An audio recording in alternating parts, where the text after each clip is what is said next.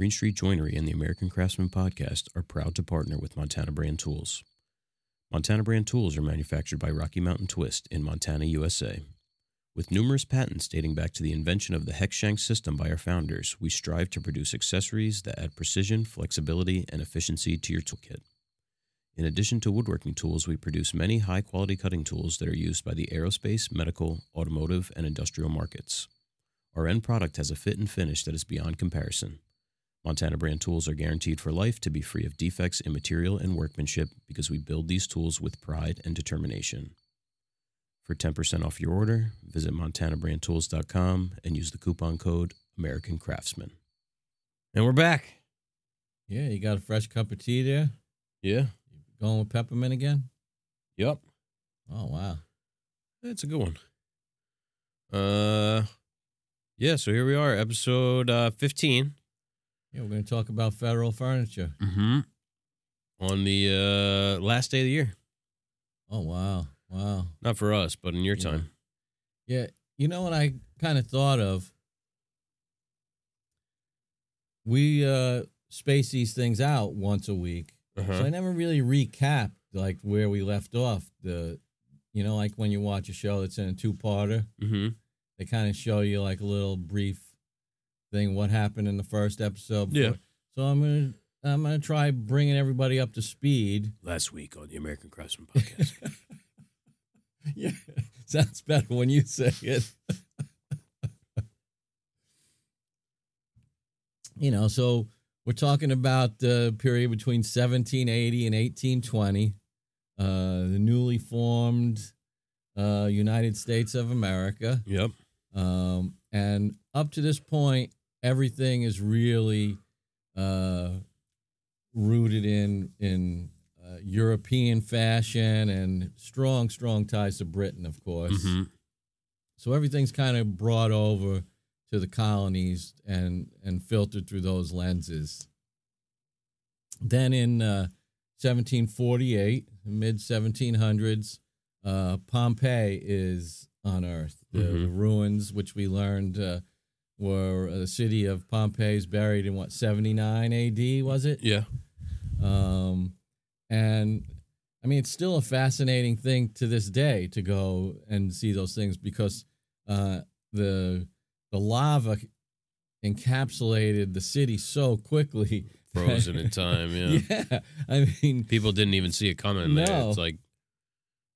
So, although we've had all the Greek and Roman ruins, visible things like the Parthenon, and all the Colosseum, all that stuff's been visible at that point in the 1800s. This sparked renewed interest in that time period. Mm-hmm. And there was one guy in particular that brought, we'll say, the federal aesthetics to Britain and then to America. His name was Robert Adam. He was an architect. So he goes over to Pompeii.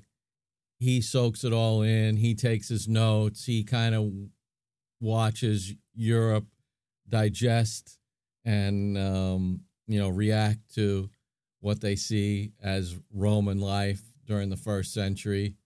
And then he brings his take to it. And that's what filters over to America. Now, fast forward, 20, 30 years. We're in the 1780s.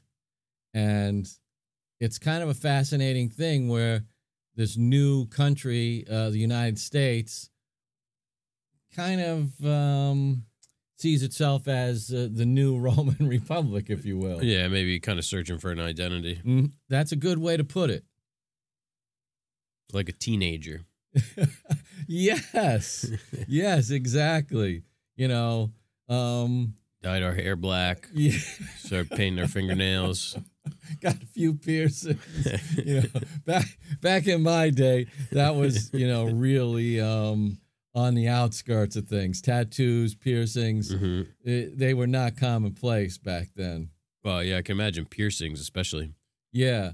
Like when I Like, did was- anybody have anything pierced other than their ears? No. Like, if you had your nose pierced, you were probably like a blaspheme. Yes. I mean, every now and again, you'd run into somebody that had like a tiny little nose piercing. You know, not a hoop, but like a little stud, little jeweled stud. So yeah, I just got back from India. You know, Right.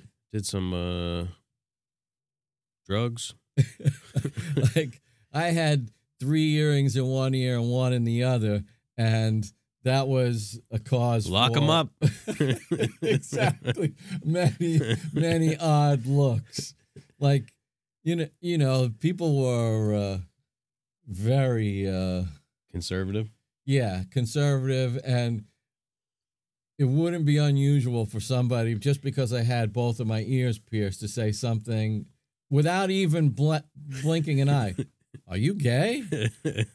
Like, I mean, could you imagine something like that happening today? Well, I guess we're in certain crowds. Yeah. But that was, they were not concerned about who would hear them Right, say yeah. something like that. They thought it was. There was no mincing words. It's No. Yeah, now, I mean, like a pierced nose is totally. Yeah, it's a normal kind of. And even as like a teenager, I think. Right. I mean, It's a coming of age don't sort know. of thing. I don't really know any teenagers, I guess, but I assume that. I mean, Yeah. See tons of people with pierced nose and stuff like that. Yes, and when did tattoos become very I'm going to say acceptable as sort of like if you went to work, you didn't have to cover them up and things like that? I mean, depending on where you work, I think now even you probably for the most part still have to have them covered up, but I think in the 90s is when they really started to become more mainstream. Yeah. Like maybe the late 80s, early 90s. Yeah, that was and it started moving away from like the sailor kind of style and you know, like the tigers and things like that. Yeah, all that stuff kind of started in like the 30s, 40s. That's where like sailors were the people who were getting tattooed because they were overseas in Japan and stuff like that, and that's where a the lot islands, of the South Pacific. Yeah, that's where like the tribal tattoos come from, or the South Pacific, and then like all the Sailor Jerry kind of stuff stemmed from traditional Japanese tattooing, I guess, and then morphed into this more of like a naval themed kind of thing. Mm-hmm. That'd be an interesting podcast, actually. History of tattoos and. Oh yeah, I bet there's some to listen to. Yeah. How you like those Samoan, those really like big fields of black or dark ink? Those things must. My cousin had he had it done in Fiji, like a real like where they tap Polynesian on the stick. tattoo. Oh, yeah, shit. it's like a whale bone or something, and they have this little rest and they tap it. I think he said it wasn't that painful, but I mean, I have a decent amount of tattoos, and my chest was painful. Did you have to shave when you got that? Oh, they always shave you before the tattoo For artist. hygienic reasons, or Well, it'll push the hairs into your skin, so you just end up with all these ingrown hairs. Oh God. Yeah. Plus, it's hard for them to see, I guess, too. Yeah, they want a clean palate. Mm-hmm. Yeah. We were talking about federal furniture. We were talking about federal furniture, the Roman Republic. Oh, I know what, because it was the youthful America searching for its identity and finding a role model in the Roman Republic. They dyed their hair, painted their nails, and they started listening to Fall Out Boy. Yeah. That sounds like somebody. Oh man. Hi out there to Manny. And so I mean, we all tend to look back at the Roman Empire with rose-colored glasses here in the West, you know, source of all this great knowledge, architecture, design, democracy, and all that other stuff. But it did kind of go down in flames. Yeah. Yeah. So this is something that Robert Adams, the architect, brings back to Britain, and then it's through those channels makes its way over to America, and in American interpretation, it becomes the federal style. They do call this neoclassical in the larger world out in Europe and things like that. This style does exist, so it's not just in America. And the consumers of this furniture were largely urbanites, well-to-do, the merchant class and above. Early, I'll just read from my notes. This is pretty well written as I pulled this from Wikipedia. Early American federal furniture of this era did full justice to the elegant high society of the young nation. Ladies in silks and muslin sipped tea in the drawing room. Gentlemen in tight-fitting coats and wigs discussed the stirring events of the new federation in well-appointed libraries. Lawmakers and entrepreneurs, rich traders and their fashion-conscious wives, all with money to spend and a position in society to maintain, created beautiful homes and interiors in a style which is still prized by antique lovers today. In the historic districts from which the capital was born, such as Georgetown, Alexandria, and Roslyn, Virginia, federal furniture and architecture is preserved in an abundance of museums and show houses. Reminds me of, you ever watch Always Sunny in Philadelphia? Yeah. Did you see the one where they're in like Colonial Williamsburg? Well, no, it's like in this sort of like, I forget, maybe it has something to do with the Liberty Bell. I forget the premise of the whole episode, but they're dressed up like as these like high society guys. No. Oh yeah, it's funny. They're like they're loyalists. Okay. Yeah, I forget what the premise of the thing is, but they're loyalists, like dressed up like, with powdered wigs. It's pretty funny. But you could kind of see the scene that paragraph sets. Mm-hmm. It is for the well-to-do, and federal furniture does have that kind of graceful, elegant kind of look to it. Yeah. Super tasteful, not, too over the top. It's not florid like the last kind of fancy pieces we went through. Yeah.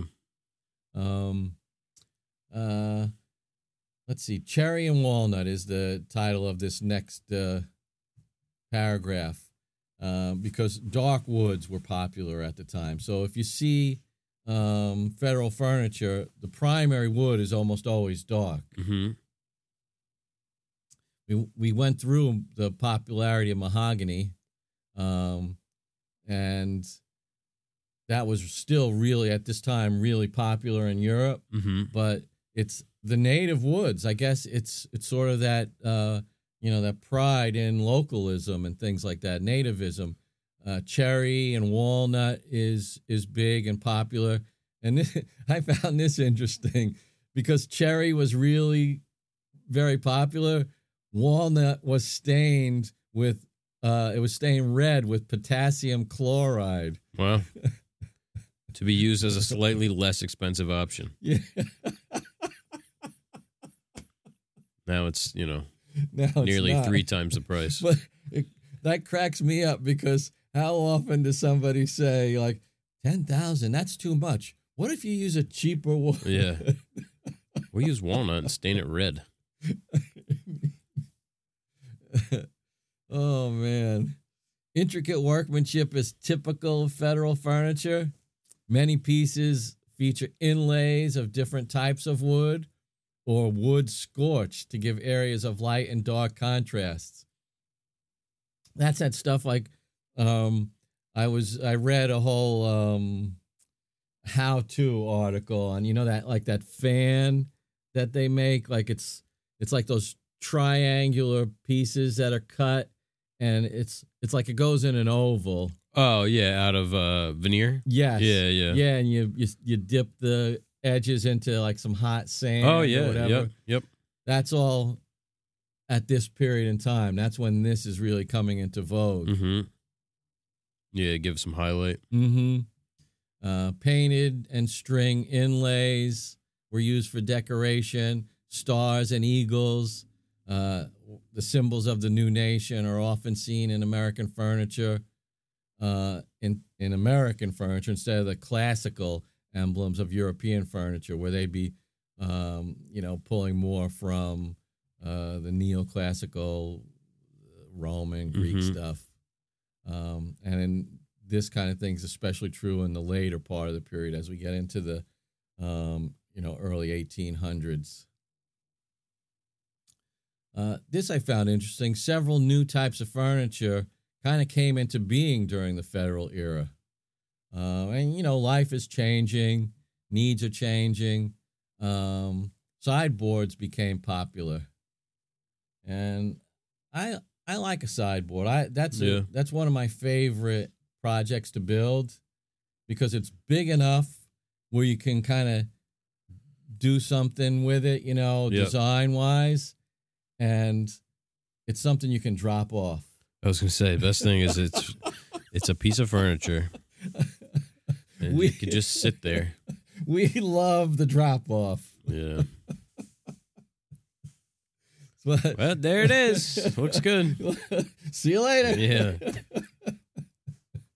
You can finish the drop off / install before lunch. Oh, that's yeah. good. And then you go have lunch out. Yeah. To celebrate. Because you got a nice fat check, final payment. Yeah. So sideboards became popular during this time.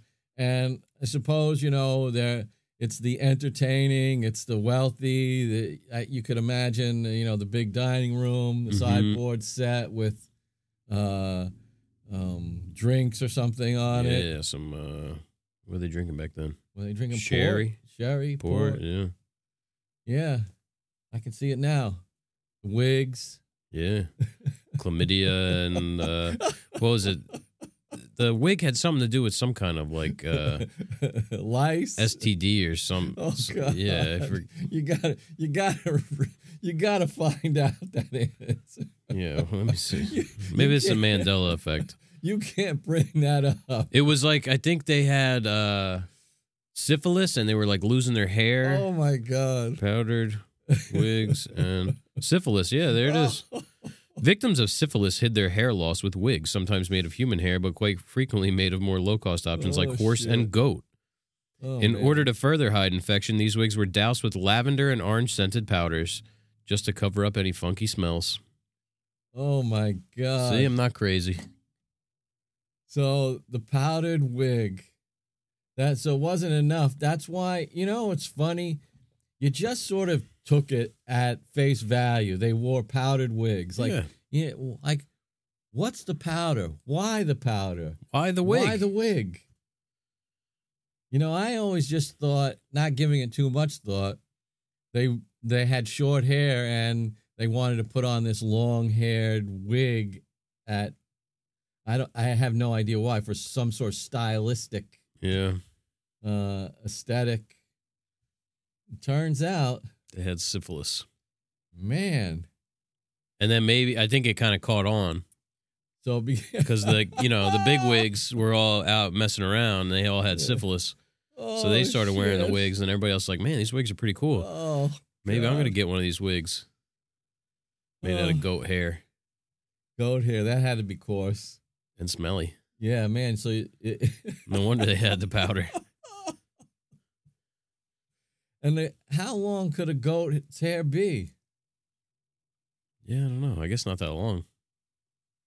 Yeah, so I guess they had to like weave it together and stuff. I don't know. Oh man, that's for another episode. Yeah, that's maybe that's a Patreon. Talk about powdered wigs. Goat hair and the powdered wig. So sideboards become popular. I guess due to the lifestyle. Specialized sewing tables also made an appearance for the first time. I guess I don't have a picture of it. I probably should, unless it's further down. I don't remember. Sounds like a small table with a drawer or two in it, right? Yeah. Sounds like something the help would have, not the. I know. Unless it's something that the ladies did at night while the men were, out getting smoking. syphilis. Right. Because, like when you see shows like historical dramas, the men all kind of adjourn to one room and the ladies to another. I don't know. But they really wouldn't be sewing, would they? Together? Who knows? Practical sectional tables took up less space than the giant library tables of the past, but offered seating for many guests if necessary. I see. So they're sitting around chairs with tables, like you can see the Gentlemen's Club. Mm-hmm. I'm digging that. I would love to be able to build a couple of small tables. Yeah. The dresser and the chest make another appearance. They gain the dresser and the chest gain an important addition: a matching and attached mirror. Yep, we saw that in that episode. The example last week. John Seymour, John and his son Thomas Seymour, cousin of Raymore and Flanagan.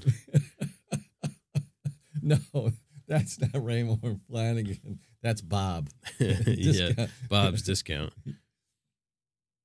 So they're taking we see the chest come from a box, adding drawers, adding feet, stacking another chest on top of it. This time, a mirror. A mirror. I wonder if mirror glass was expensive back then. Probably. Yeah. It was made real silver. So federal style furniture can perhaps be described as the first real American style furniture. Would you agree with that? I don't know that Newport stuff. But it kind of falls into the same thing because it was influenced directly by what was happening in England. Yeah, I agree. I'm gonna have a little bit of a dispute with that because. But I mean, okay, so the United States was just formed, so I guess technically. You want to get technical, regardless of who it was inspired by. It is the first real American style furniture because prior to that, there was no United States of America. Right. I take it that way too. Just British colonies. Although it's initially derivative. Right. I suppose we have to. I don't even know when we're going to come across the first non-derivative. Probably American never. Are we getting back to the 3-chord argument? There's only so many notes. Because in the past, woodworkers had done their best to create replicas of European designs using local materials and local talent. So this is, I guess, in that way, it's the most American for sure. Yeah. During the federal period, European influence, it remains visible, but it's diluted. And artistic license takes over in a bigger sense, and some regional styles develop. And I picked out a few that had the most prominent differences. We have Connecticut, characterized by elaborate inlays of bellflowers, carrot-shaped designs, and a pattern resembling a Ferris wheel was common. Carnies. So I wonder if that's where carnies originated. It could be. The Connecticut carnies. Sorry, Viz. Yeah, Maryland. After the war, the Revolutionary War, Baltimore became a hub for cabinet makers in the United States. I didn't know that. And Maryland craftsmen were well known for their elaborate painted pieces. And this is a hard word to say. Aglomise? Aglomise? Sounds right. It means glass panels decorated with allegorical figures. We just lost about 35% of the listeners. Glass panels, which kind of have a little storytelling um, decoration on them. Again, bell flowers and oval inlays, this time surrounded by a mitered panel. Those things were popular with designers. So they're using these things to kind of clue us into where these pieces are made from, because not everybody's signing. New York and New Jersey, as we told our listeners last week, this is really the most populous area of the country. More or less still is, but yeah. Cabinet makers, including the famous Duncan Phyfe, settled throughout New York, and New York City in particular became the epicenter for American fashion and furniture. One notable characteristic of New York furniture is the squared-off chair back with urn-shaped splats. Now, the splat is that piece of wood or pieces of wood in that the back is resting on, that your back rests on. In between. Yeah. Just so like ladder back but turned. Yes. In New Jersey, hey, home of the American Craftsman Podcast and Green Street Joinery, craftsmen often made several types of furniture in a single shop, just like we do, creating the new styles as well as the traditional versions favored by many customers. Yeah, sounds about right. Yeah. Here we are. We're still playing second fiddle, aren't we, over here? Yeah. The quarter fan motif was popular throughout both New York and New Jersey. Pennsylvania. We're talking mainly Philadelphia and surrounding areas, because this is all pretty urban happenings. Urns, carved drapery, that's real, Greco-Roman. They were common embellishments on Pennsylvania creations, and elaborate painting was common on chairs, chests, and dressers.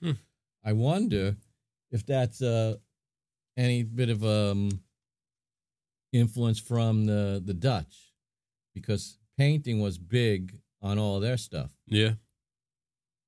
The Pennsylvania Dutch or the Dutch Dutch? Pennsylvania Dutch.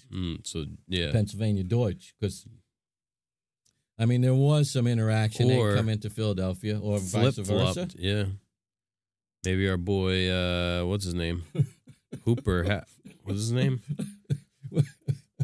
Jack Happer? Lapper? Lapp. Henry Lapp. Henry Lapp. Yeah, maybe Henry Lapp picked that up in Philly. Took it over to the Amishes. I wonder what else he picked up in Philly. He wasn't a wig wearer, was he? No, he couldn't hear a thing. I'll tell you that much. Oh, that's right. He wasn't very good with words. Another symptom? He could be. Yeah, little did they know, Henry wasn't born deaf. Rhode Island.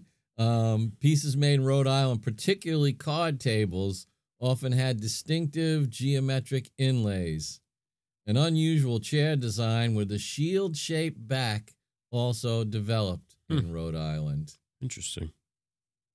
Last we were in Rhode Island, they were doing a lot of that carving, the shell motif. Yep. And it's not like they turn a switch on and off, and all of a sudden nobody's, building those Newport-style chests and things like that. Yeah, there's people still making stuff with red oak. I shouldn't talk because we got a job coming up. We're about to. Not by choice. We're going to make red oak sexy again. That's right. Going to get some of that Minwax golden oak stain and put it on there. Oh, God. Because it's got to match the floor. Yeah. We should preface, because that's what has to happen. We have to match the existing floor that was just put down in their house. Which is red oak with like a 50-50 special walnut white. White or something. I don't know what it is. It's quite an amalgam. It's kind of like a lavender color. It is. That's what happens when you put those two things onto pink and red. And it's almost like like a tan stain on red oak. Mm-hmm. And lastly, because I put these in alphabetical order, South Carolina, the southernmost center of federal furniture. Wealthy plantation owners typically had their furniture shipped from New York, and local craftsmen mimicked these styles. So the rich folks, they had the authentic stuff. And then people who maybe, like merchants or what have you, they went locally and asked people in the town shop, can you make something that looks like this? Mm-hmm. That's kind of like the... Yeah, I saw this on Amazon. You can make it cheaper?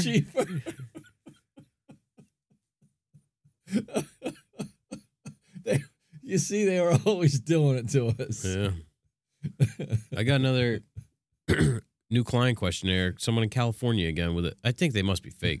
A table, $3,000, like a seven. I'm like, oh yeah, you could come pick it up and we'll do it for not for $3,000.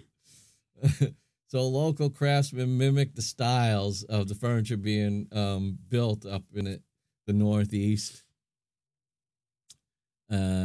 And there's one unique feature that develops in South Carolina, a motif inspired by the rice plant, which grew in profusion in the Charleston area. So there's a lot of rice growing down there, and instead of wheat, which was one of the classic motifs from Roman era, it changes to rice. Characteristics of federal furniture. Again, a bit of a recap. If you don't remember, I'm going to reinforce that it's a neoclassical design. A lot of proportion, fluted columns, straight legs, not curved legs. Everything is cool, rational. These are the words that they like to use. Mm-hmm. Clean edges, straight lines. They primarily dark bodies. Main woods are dark. Cherry, walnut, native woods, and it's the exotic veneers. And if it's not exotic, they're using like the burls and sort of the way we would use veneers today. As a compliment. Yeah. Which is, pretty cool because it's 200 years on. We're still kind of using it in the same way. Yeah, they didn't have any vacuum bags back then either. I was about to say, how do you think I guess they had presses. Yeah. Like a screw with a big platen. Yep. They just used some Starbond CA glue, an activator. Do you think they had sponsors back then? Yeah. Yeah. Steve's wig powder. For when your head really smells bad. What? When my head stinks, I reach for Steve's wig powder. Oh man. And all of the little details, like in the carvings, you could all see like those swag curtains and the fans, grapes, all that stuff. That's like you could see it in like what are those catalogs like Dykes? Well, they had like those what do they call those things that you buy now that you can put on? Is that an overlay? Like an applique. Applique. Yeah. There you go. That comes straight out of this list here. Ribbons, swag, fruit basket, grapes, wheat shafts, flowers, urns. I mean, it's still quite influential. Yeah, you think of like plaster work too, incorporates all that stuff. Yeah. Here's a couple of pictures. Let's take a look at this Federal or Sheraton Bureau. There you go. Interesting. Sheraton did have his own style, Yeah. and from what I saw, it's a little bit simpler. Look at that skirt down at the bottom. Yeah. I mean, and you see like the little cutouts close to where the legs are. I mean, it almost looks reminiscent of the Pennsylvania Dutch, doesn't it? Except for that inlay piece, that shape, though. Yeah. Yeah. Of that skirt board. A lot of these like broken flute patterns they have where, you know, instead of being fluted the whole way, it's either divided up with some negative space or a little urn kind of shape, or up top they have these I guess this ribbed kind of bead look. Yeah. Seeing the same detail on the top where the top follows the legs, where the legs are actually like sort of applied to the corners of the case instead of being integral to the case. Yeah, it looks like there's kind of an applied piece trimming the drawer faces. Is that are those mitered in the corner? Or? It almost looks like, yeah, I don't know. I can't tell if that's veneer with a miter in it, or yeah, it does look like it has some. Is it flat or is it raised? No, yeah, it does look like it has some dimension to it. Like I can see like some like a curve. Yeah, almost right. And then there's that inlay. Yeah, a little string inlay on the inside with. And I'm starting to notice that keyhole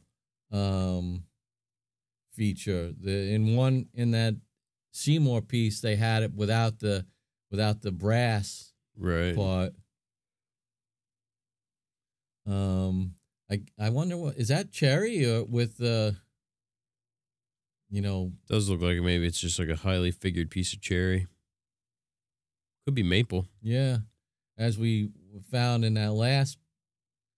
That I wonder what this looked like, in 1800 when it was built. Like what were the colors? Maybe that. When I think of Federal, I do think of that contrast of light and dark like that. Mm-hmm. This, I don't know. This could be walnut. The main with the potassium chloride. Yeah.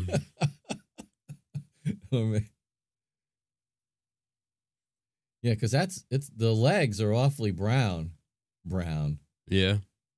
It's hard to identify. Mm-hmm. And it almost looks like there are two different species that long section of fluting, right? Versus this. Yeah, a little bit. It's hard to tell.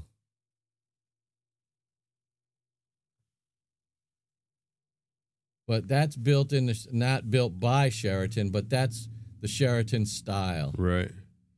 Got a Federal desk.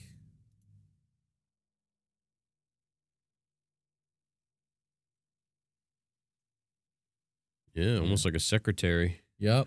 But with, I guess, swinging, not a drop down, but a swinging Again, we doors. got those keyholes, the oval brass pulls. Yep. Some more figured wood. Mm-hmm. I mean, that's what I'm seeing. I'm seeing a lot of use of figure. Mm-hmm. Look how dainty the legs are compared to what we've seen in the past. And, more unadorned. Mm-hmm. But the drawer face style is real similar to the last example with that. Yeah. It almost looks like it came out of the same shop. Yeah. Sort of like a slab head with a mitered back band. Mm-hmm. Frame and panel. Well, frame and panel or veneer. It's hard to tell. Yeah. If you're just listening, it's really, in this episode, at least at this section of the episode, it's worth it to take a look and actually view these pieces to appreciate them.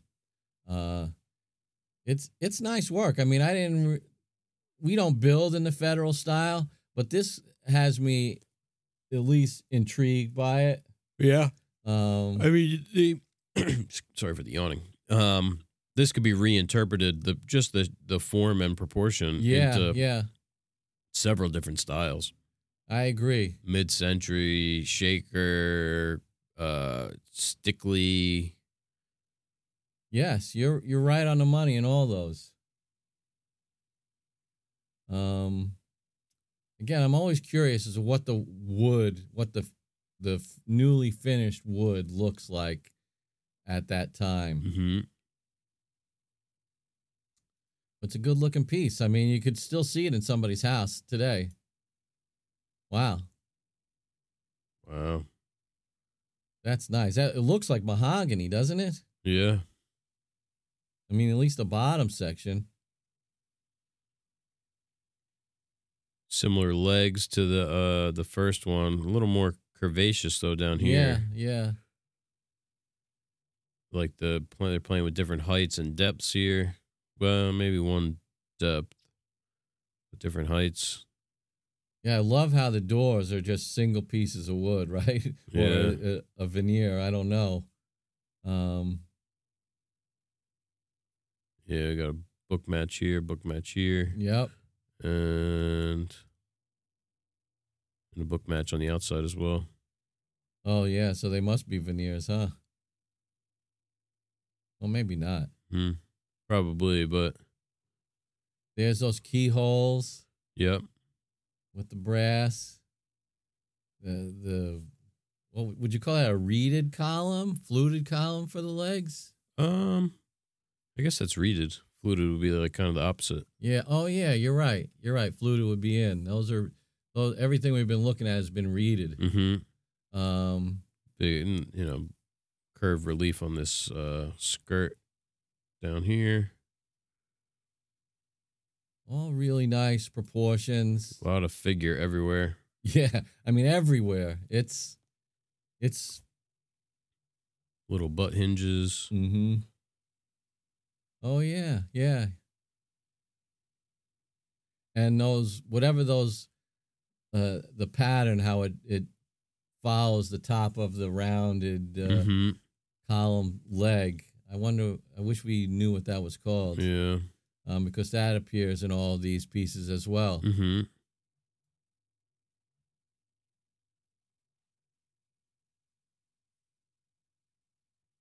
Yeah, really nice. I mean, I love the height. I'm not digging the contrast on this one. No, because the top is very yellow, but it might not have aged well in that regard. Yeah, if it was all this color of this down here, Mm-hmm. I'd like it a lot more. But I love the shape and size of it. Mm-hmm. I wonder if it has two more back legs. Oh, yeah, behind there. Yeah. Huh. Because I think some of these pictures are composites. Because if you look at this one, look how the legs are weird, right? They're like in like a dream sequence. They're like a shadow. Like they're like all misty looking. So I wonder if it's a composite and they kind of added those back in to give it some perspective. Because these look like they could be just doing tacked the same. on there, photoshopped on, huh? Yeah. Yeah, like they took them, edited them out, and then put them back in, so that maybe not.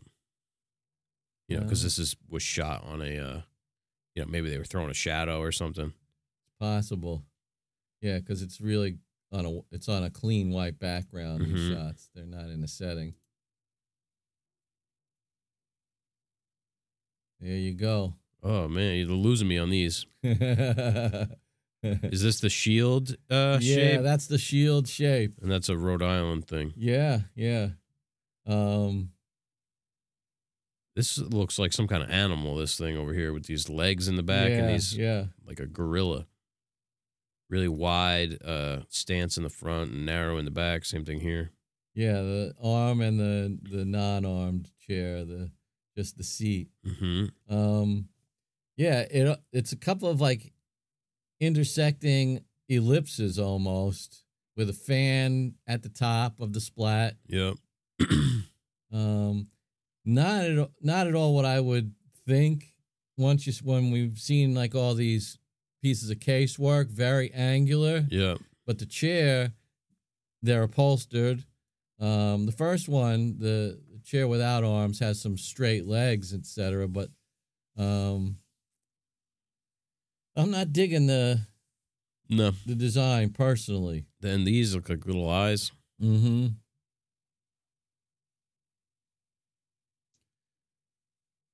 But we know from both Hepplewhite and Sheraton's books, upholstery is big now. Yeah, this is looking a lot like Chippendale to me. Yeah, it is. Comfort, I suppose, becomes more of an issue. You probably don't want to just sit on a wooden chair. Yeah, when you got syphilis, you ain't got long to live, so you might as well enjoy it. What wood would you say guess those were made out of? It's very dark. Yeah. I mean, it could be mahogany or walnut. Yeah. Looks like mahogany to me. Yeah. Well, there's a lot of curves in there. Yeah. For a federal period. I mean, this is an obscenely complex back. You're right, because it's all those interlocking pieces. That probably, I wouldn't even know how to approach that. I mean, is that carved from one piece? That's what I was just thinking. I don't know. I mean, with all that negative space removed. Yeah, because look how these come over the top. Yeah. And come connect all the way down here to this shell or fan, whatever the hell that is. Imagine.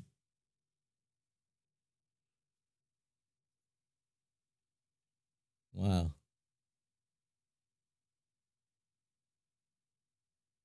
Crazy. Yeah, and then it's got to be joined to those other pieces and stand the test of time.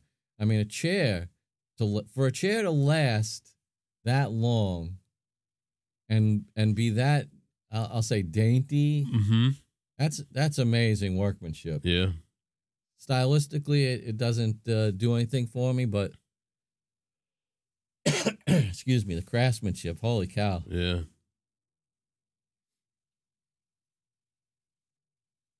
All right. So I got a creak in my chair now. Yeah. I have to grease this baby up. Maybe you got one too. Yeah. So this is another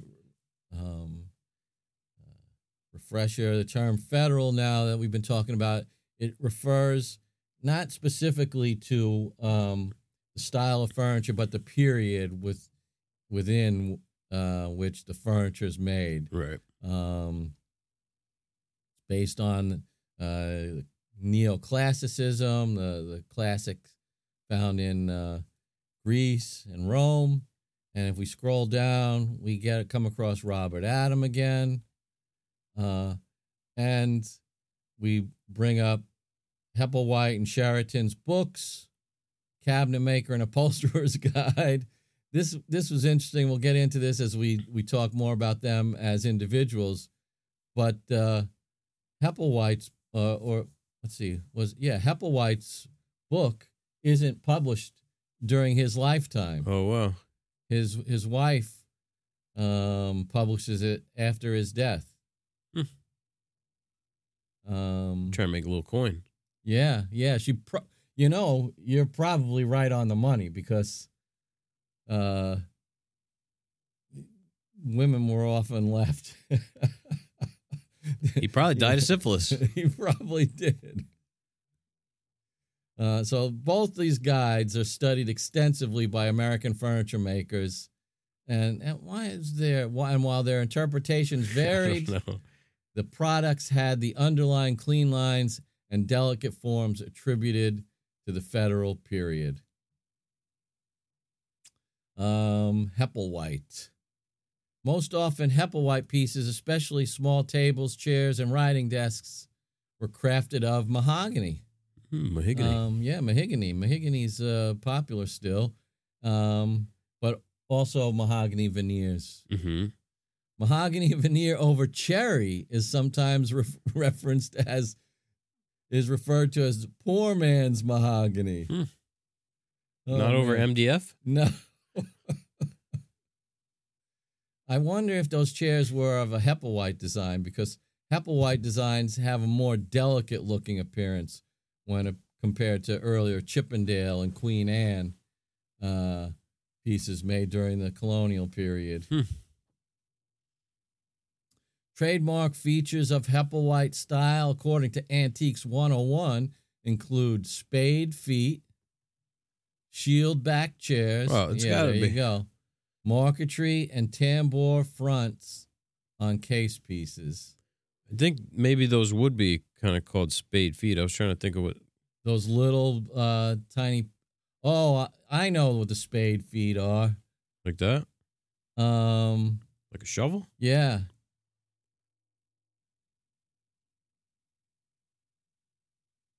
Yeah, that's definitely like gonna have some Hepplewhite influence, those chairs. Yeah.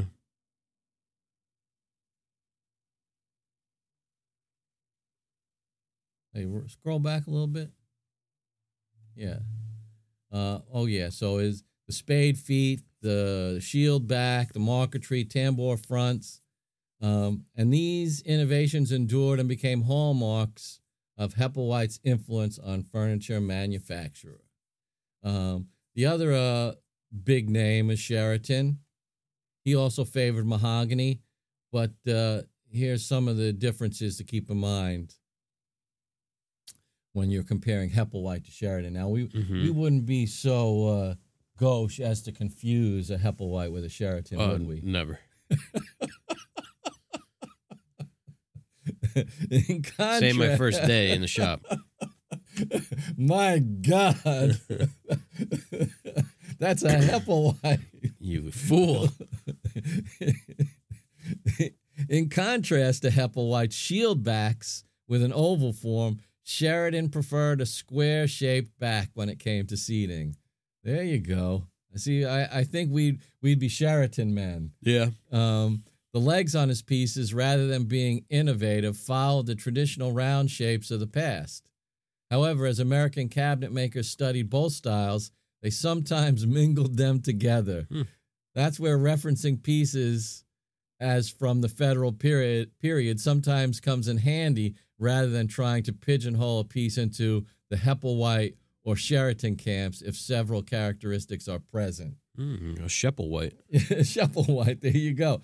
Because people are they probably are looking at both books. They probably, if they've got Sheraton's book and they probably have Hepplewhite's book, they probably have a later rendition of Chippendale's book. Mm-hmm. And they're doing whatever they can to reproduce some of these pieces. Look at that. We got a shipment coming from Vesting. Woo! Be here tomorrow. Nice. Thank you, Zach. Yeah. And the last name we'll introduce is Duncan Phyfe. I've seen these guys called the Big Three of the Federal period. Excuse me. Duncan Phyfe is based in New York City. Again, these three guys are all Brits by birth.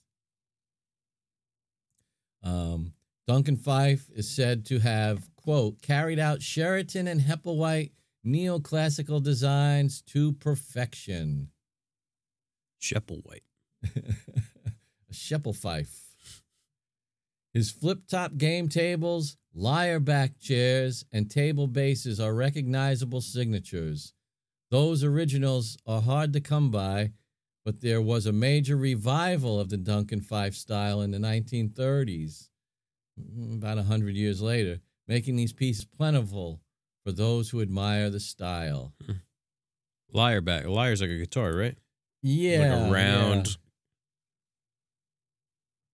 The Federal period continued in furniture manufacturing through the 1820s, although the Empire style was also gaining popularity at that time. That must be the next one after Sheraton. Yeah, so Empire, probably referring to the time period when everybody's going out and conquering, creating empires. Here we go, Spruce Crafts. That's right. That's our Mecca. Early American, colonial. Got this zoomed in so far. Pennsylvania Dutch, Sheraton, American Empire. Ooh, look at that. Look at the ad. They've been Elite Metal Tools. They've been stealing my information.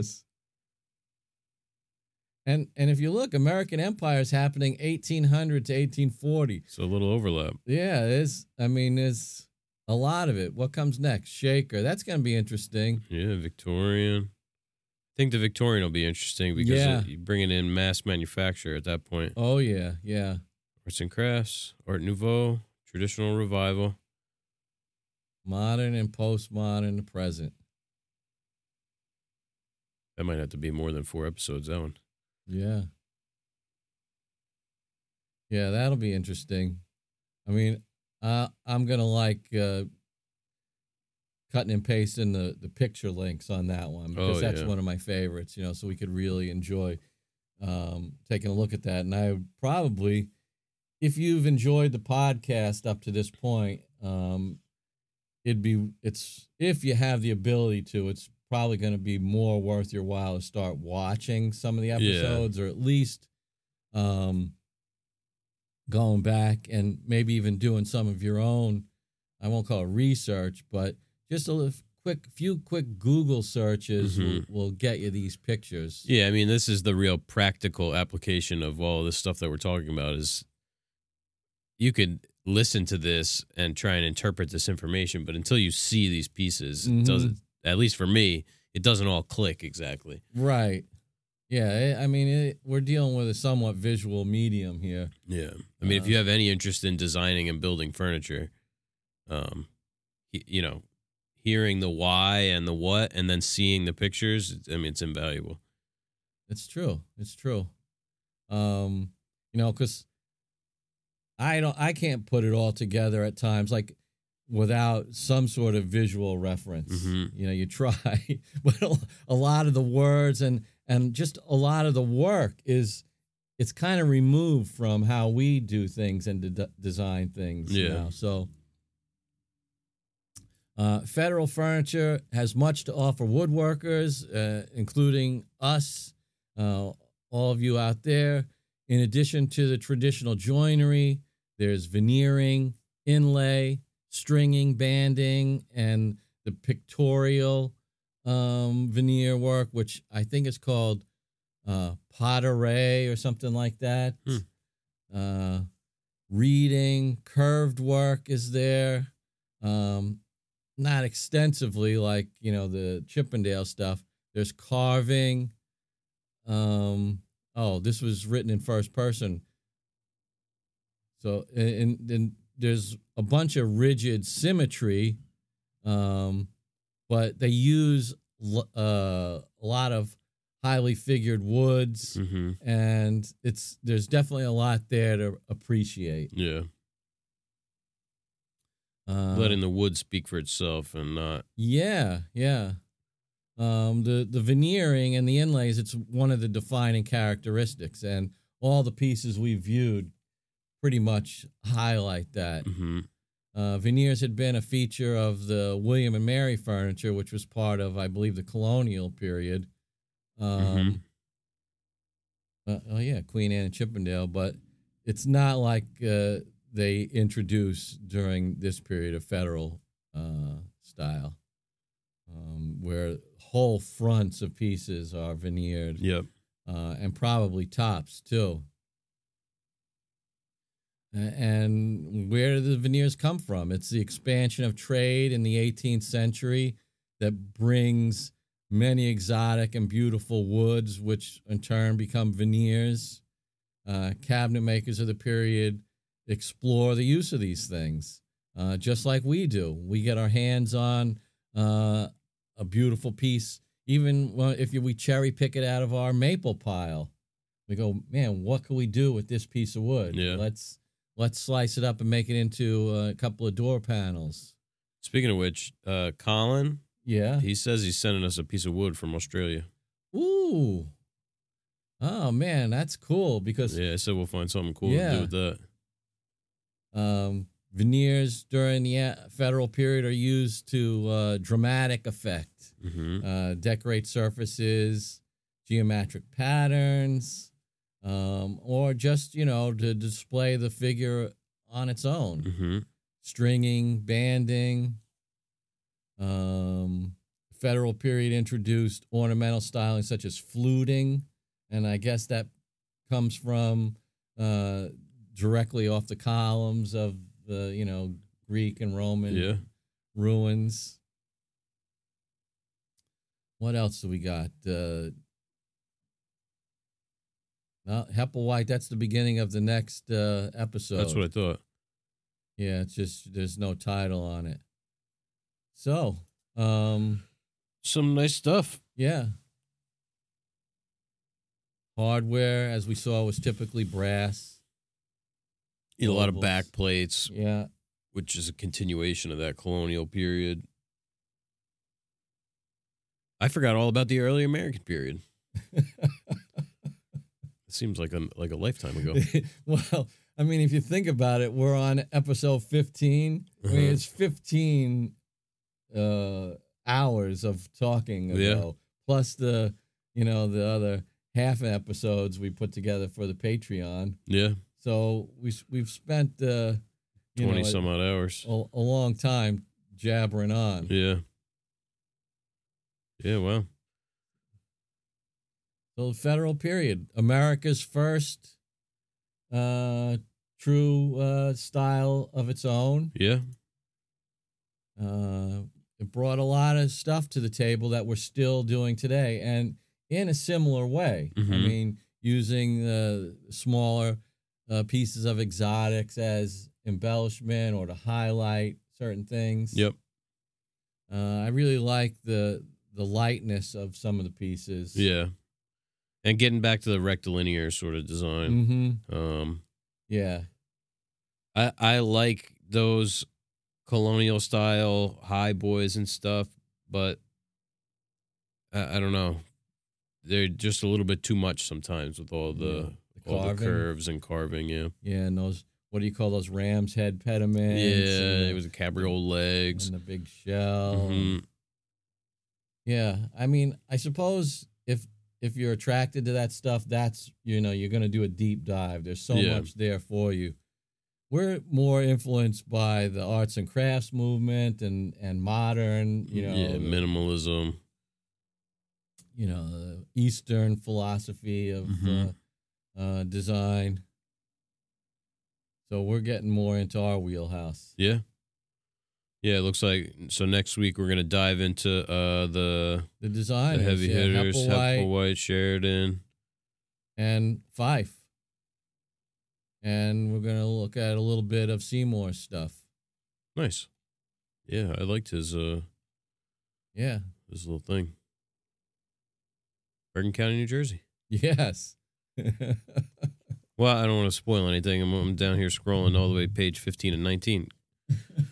Yeah, well, we'll see you guys next week. Don't forget, check out Vesting Finishes. We got some be here tomorrow for us. Be here a couple weeks ago for you. Yeah.